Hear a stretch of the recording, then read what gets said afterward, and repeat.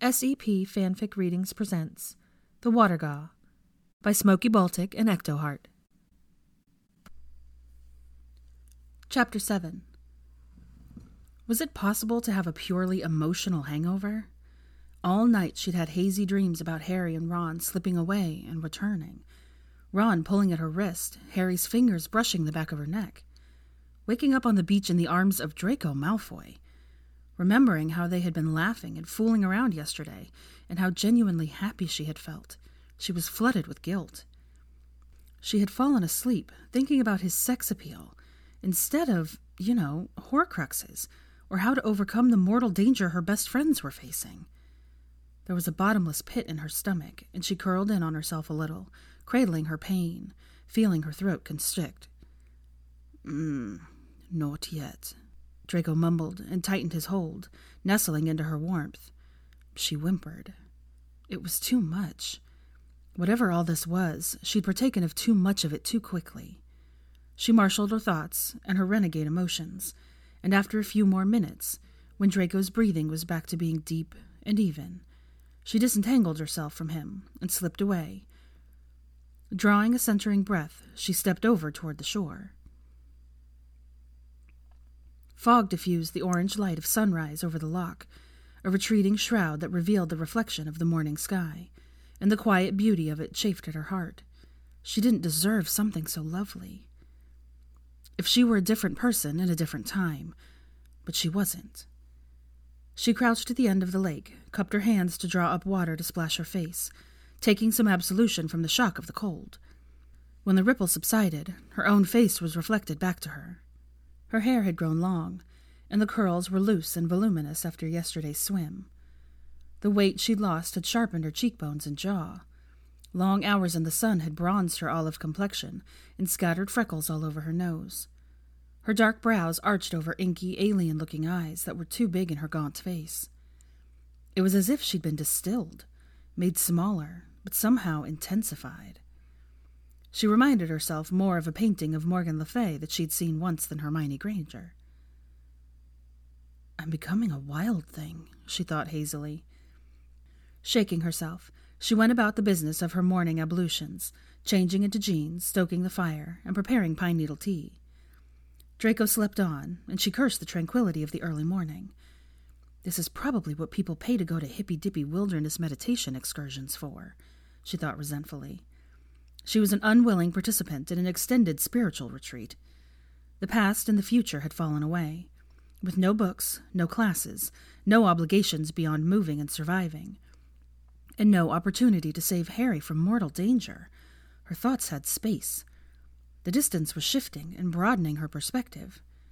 She had never lived with such immediacy, and it was thoroughly unsettling. Her fingers twitched with want of a book. When Draco finally roused himself, she deliberately picked a fight for the sake of distraction.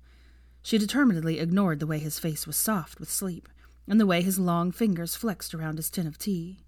He was a prick. He would always be a prick. She was on a mission for the light, the right-hand woman to the chosen one, an emissary for the Order of the Phoenix. Today would be the day her vaunted intellect would deliver them from this primeval limbo. She muttered to Ron about how he was taking his sweet time, and packed their things before Draco had even finished his tea.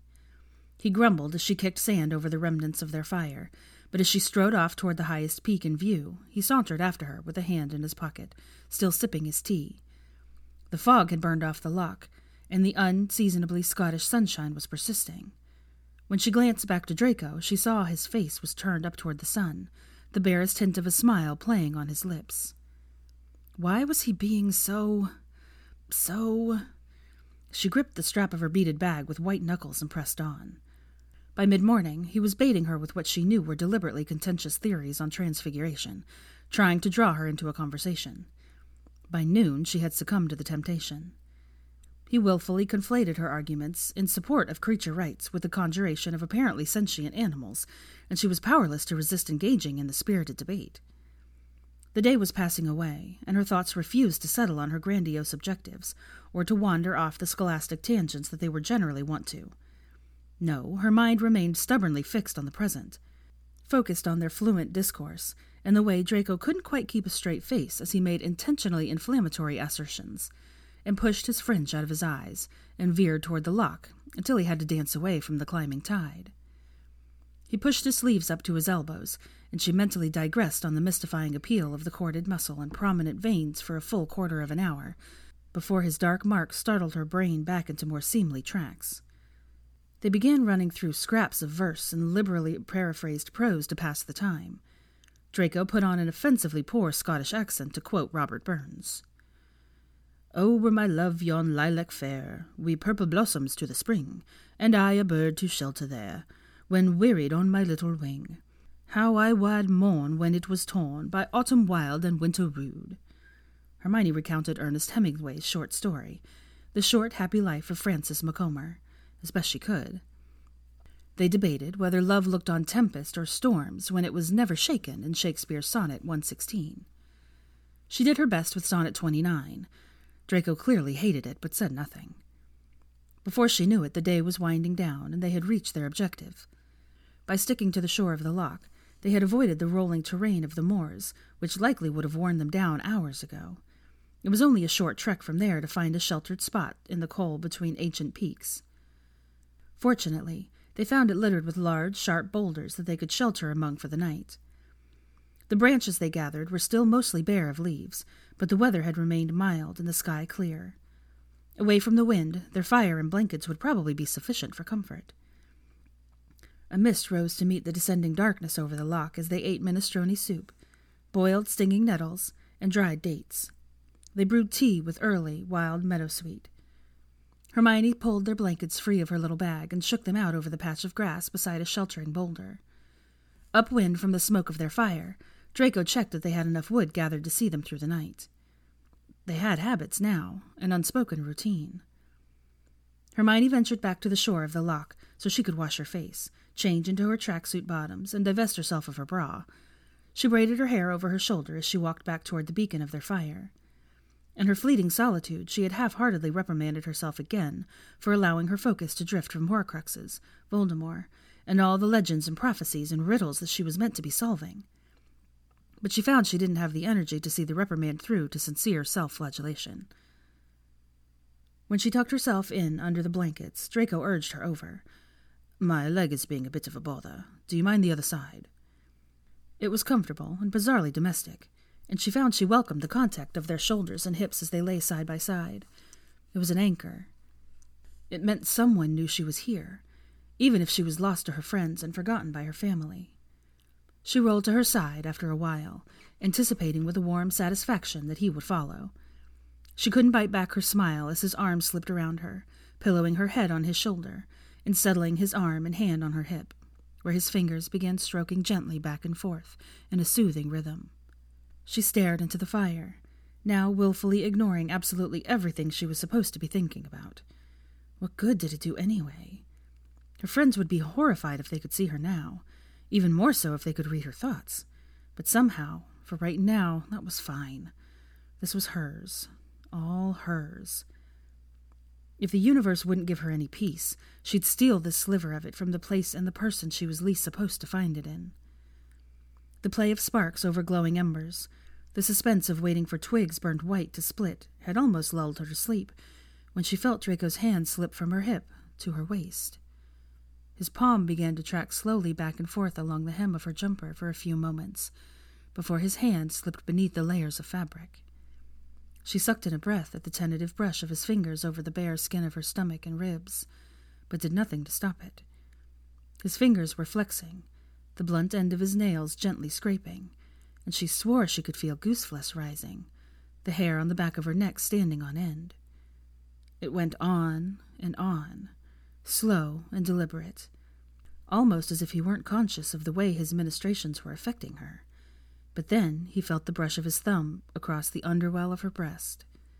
Her stomach flipped, and she arched into the delicious sensation. Her backside met with the hard proof that he was certainly no less affected than she. He stilled for a moment, but when she only pressed back more firmly, he boldly palmed the heavy flesh of her breast, circling over the pert nipple with his thumb. Her eyes fluttered closed, her breath coming shallow and quick. She was afraid to go on, but absolutely unwilling to consider stopping. Her mind was hazy, her body alight with sensation. She was acutely aware not only of his hand at her breast and his erection cradled by her arse, but of his breath at her neck and his thighs resting flush with hers. It was surreal. She didn't know how it started or where exactly it was going, but she wanted more. As he continued his teasing ministration, she couldn't help rocking back against him, wanting to feel his arousal. He began kneading more roughly, twisting at her nipples a little as she shifted until she found a better position, and rolled her hips so his cock was being stroked between her legs. He gave an almost pained groan, and then his hand retreated slowly, deliberately down her abdomen. For a moment she was afraid she'd scared him off, but when he met the waistband of her trousers, he did not stop. Long fingers slipped beneath the band of her knickers, and her breath hitched. She tensed in anticipation as he moved with a slow, delicious pressure until his hand fully cupped her bare sex. Unmoving, her eyes flicked open. Apparently he could be provoking even in this. Hermione knew her knickers were soaked. She literally throbbed with wanting more, but she waited, until finally she physically couldn't stand it anymore. She clutched at the hand of the arm he'd threaded beneath her neck, and her hips began to move, simultaneously rocking her aching cunt into his hand and grinding her arse against the hard, pressing length of his cock. Evidently it was what he was waiting for. His palm ground against her clit as his fingers stroked along her folds. She bent up the knee of her top leg to allow him better access. The long, clever digits she'd so begrudgingly admired now eagerly explored the intricacies of her most intimate place, sliding through her slick warmth until a questing fingertip slipped within her, eliciting a feminine whimper. The way he was reaching around her made for the perfect angle, and he almost instantly found the bundle of nerves at her core, stroking over it, working it relentlessly. She held his free hand tighter as she moved with increasing abandon. His hips began to move as well, rocking back against her until together they found a rhythm. Even through their layers of clothing, she could feel how thick and hard he was as he thrust against her. That feeling, just the idea of it, had her cunt bearing down harder on him. She desperately wanted to turn her head and kiss him, but somehow that was what she thought would be taking it too far. Instead, she bit her lip and tried to swallow back the moans and cries that were gathering in her throat. But the pressure in her hips was becoming unbearable. The knowledge that Draco was getting off just rubbing against her made her almost feral. His forehead pressed into her neck as he drew ragged breaths. She felt the stretch of him pressing a second finger within her, and little mewling noises poured from her lips. His fingers were rubbing, curling, just where she needed them to. She was close, so close. Her mouth opened, prepared to stutter out that she wanted to, needed to, was about to come. She just needed a little more, when she felt the graze of teeth at the back of her neck, followed by the fervent press of his lips.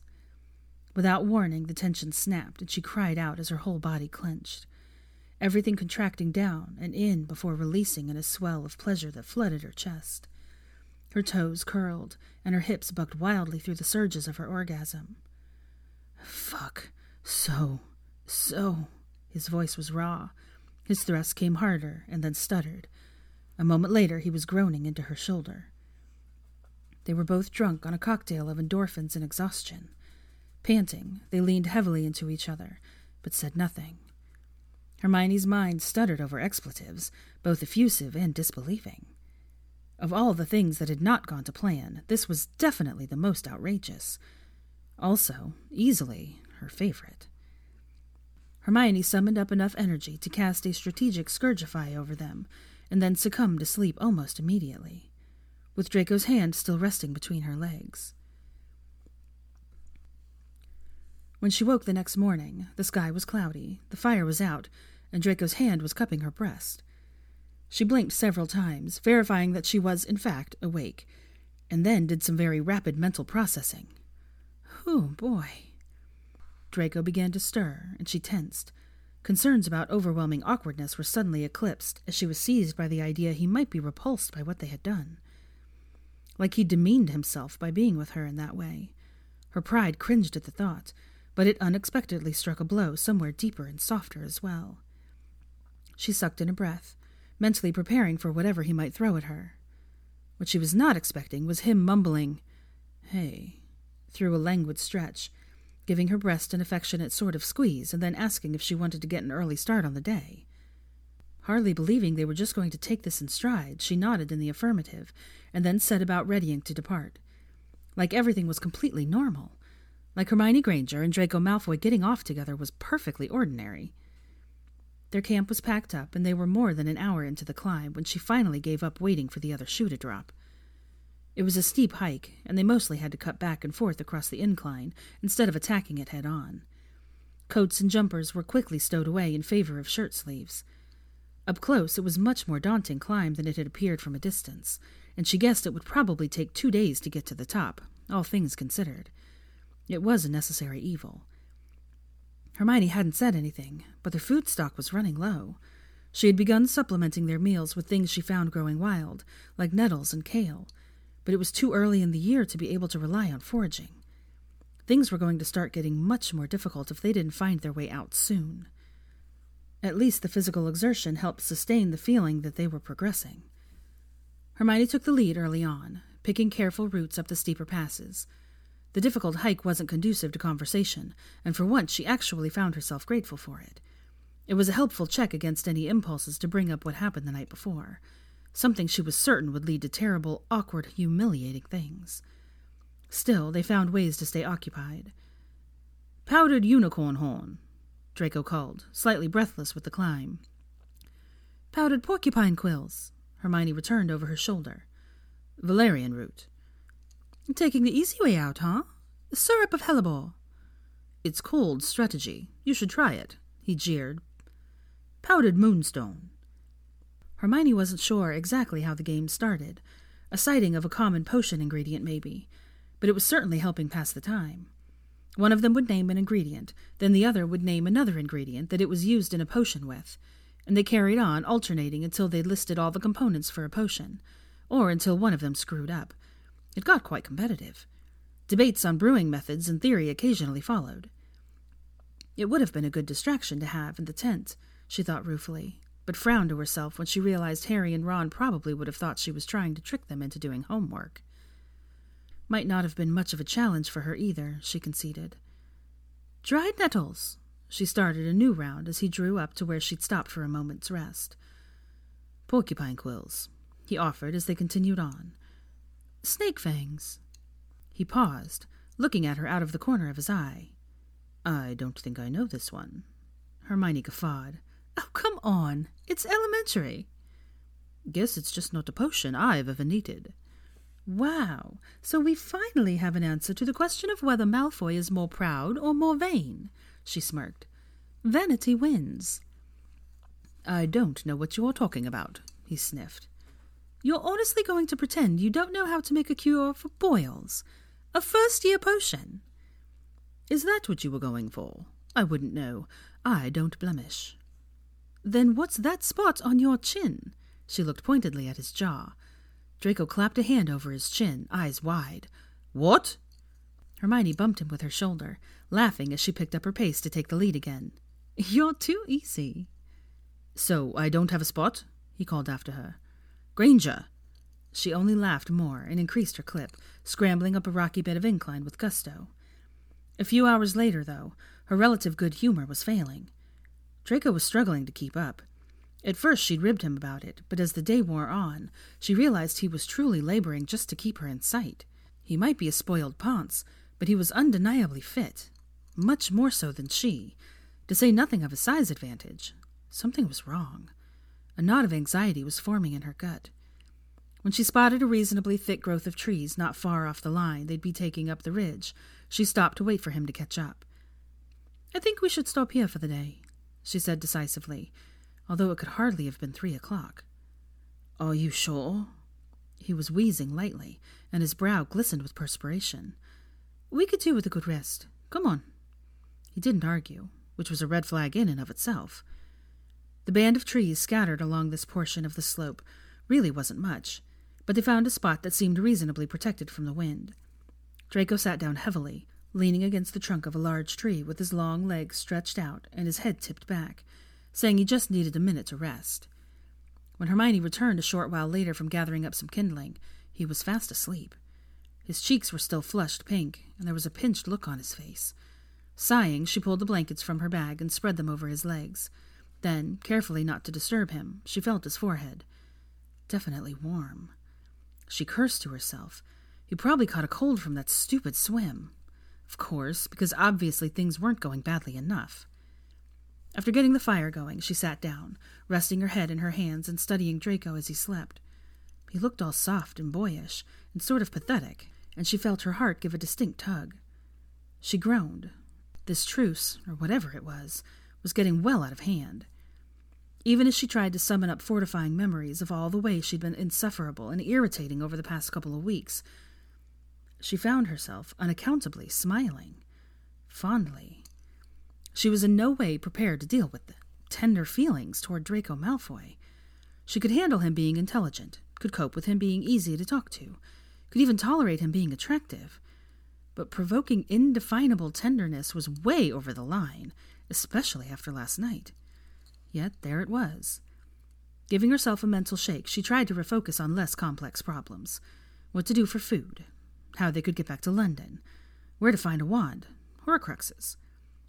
And if her mind wandered back to Draco being sick, well, it was because of logistical concerns, a matter of considering liabilities. It was hours before he woke up, grumbling. "Hey, did I fall asleep?" "Little bit. It's fine." "I don't feel great." He pulled the blankets up to his shoulders. "I know." Hermione frowned as she picked through the remaining tins in her bag, trying to decide what was most nourishing. "This is a shit time to come down with a cold, Malfoy." She settled on Chickpea Doll. "I don't think I'm sick." She fixed him with a look somewhere between pity and exasperation as she set aside her bag. "Of course you are. You've got a fever."